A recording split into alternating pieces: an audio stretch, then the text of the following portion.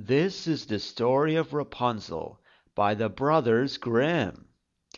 There were once a man and a woman who had long in vain wished for a child. At length the woman hoped that God was about to grant her desire. These people had a little window at the back of their house from which a splendid garden could be seen, which was full of the most beautiful flowers and herbs. It was, however, surrounded by a high wall, and no one dared to go into the garden because it belonged to an enchantress, who had great power and was dreaded by all the world. One day the wife was standing by the window and looking down into the garden, when she saw a bed which was planted with the most beautiful rampion. And it looked so fresh and green that she longed for it. She quite pined away, and began to look pale and miserable. Then her husband became alarmed and asked, "What ails you, dear wife?" "Ah," she replied, "if I can't eat some of the rampion which is in the garden behind our house, I shall die." The man who loved his wife thought, "Sooner than let your wife die, bring her some of the rampion yourself, let it cost what it will." At twilight he clambered down over the wall into the garden of the enchantress, hastily clutched a handful of rampion, and took it to his wife. She at once made herself a salad of it, and ate it very quickly. It tasted so good to her, so very good, that she was so happy, that the next day she longed for 3 times as much as before. If the husband was to have any rest, he had to descend into the garden again. So in the gloom of evening, therefore, he let himself down again. But when he had clambered down the wall, he was terribly afraid, for he saw the enchantress standing before him. "How can you dare," said she with angry look, "descend into my garden and steal my rampion like a thief? You shall suffer for it." "Ah," answered he, "let mercy take the place of justice. I only made up my mind to do it out of necessity. My wife saw your rampion from the window, and felt such a longing for it that she would have died if she had not got some to eat." Then the enchantress allowed her anger to be softened, and said to him, "If the case be as you say, I will allow you to take away with you as much rampion as you will. Only I make one condition.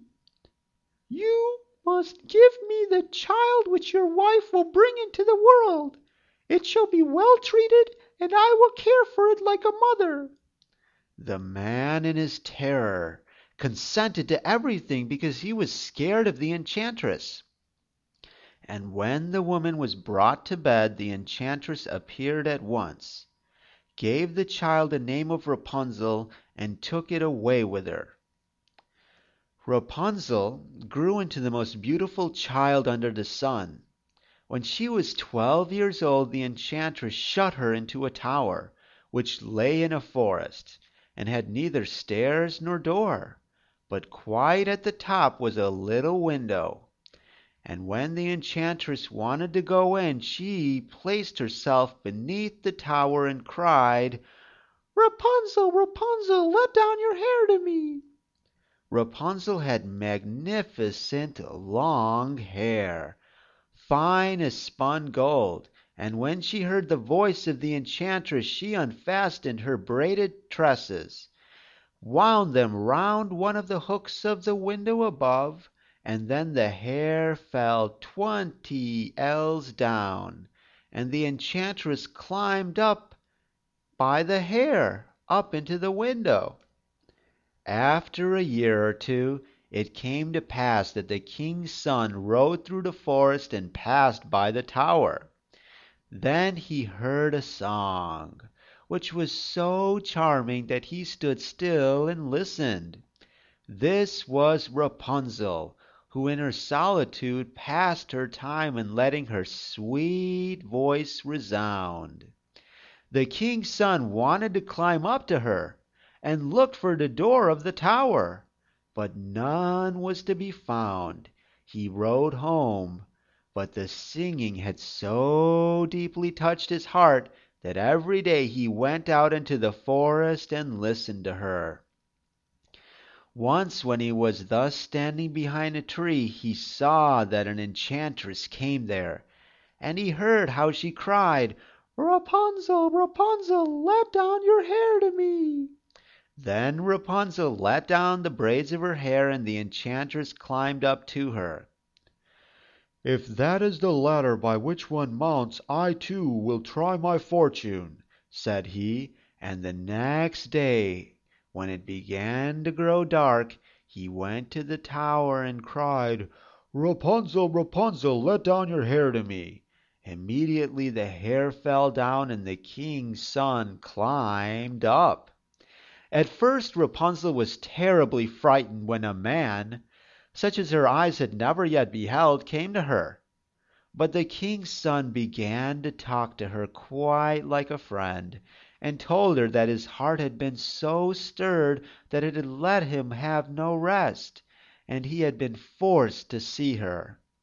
Then Rapunzel lost her fear, and when he asked her if she would take him for her husband, and she saw that he was young and handsome, she thought, "He will love me more than old Dame Gothel does."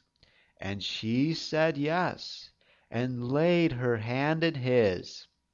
She said, "I will willingly go away with you, but I do not know how to get down. Bring with you a skein of silk every time that you come, and I will weave a ladder with it. And when that is ready I will descend, and you will take me on your horse." They agreed that until that time he would come to her every evening, for the old woman came by day. The enchantress remarked nothing of this, until once Rapunzel said to her, "Tell me, Dame Gothel, how it happens that you are so much heavier for me and draw up than the young king's son. He is with me in a moment." "Ah, you wicked child!" cried the enchantress. "What do I hear you say? I thought I had separated you from all the world, and yet you had deceived me."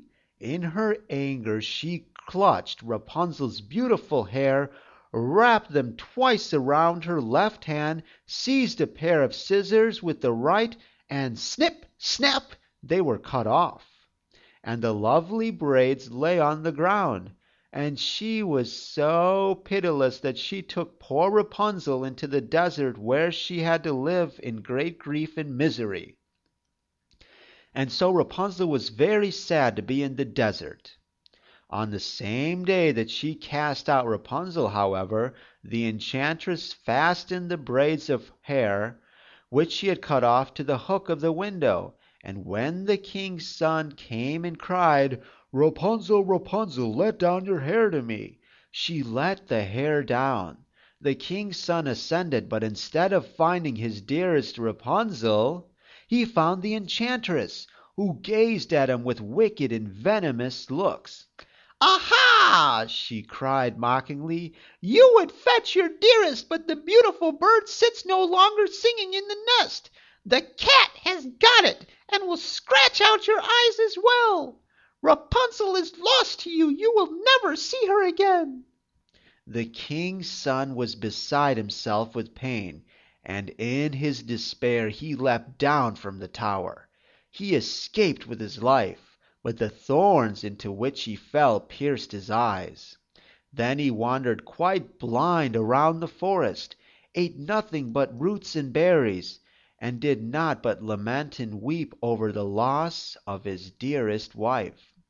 Thus he roamed about in misery for some years, and at length came to the desert, where Rapunzel was, with the twins to which she had given birth. A boy and a girl lived there with her, but they all lived in wretchedness. He heard a voice, and it seemed so familiar to him that he went towards it, And when he approached, Rapunzel knew him and fell on his neck and cried. Two of her tears wetted his eyes, and they grew clear again, and he could see with them as before. He led her to his kingdom, where he was joyfully received, and they lived for a long time afterwards, happy and contented. This is the end of the story. This audiobook is sponsored by Curiosoft Kids Games. Visit their website, curiosoft.com, for lots of fun kids games. That's CURIOSOFT.com.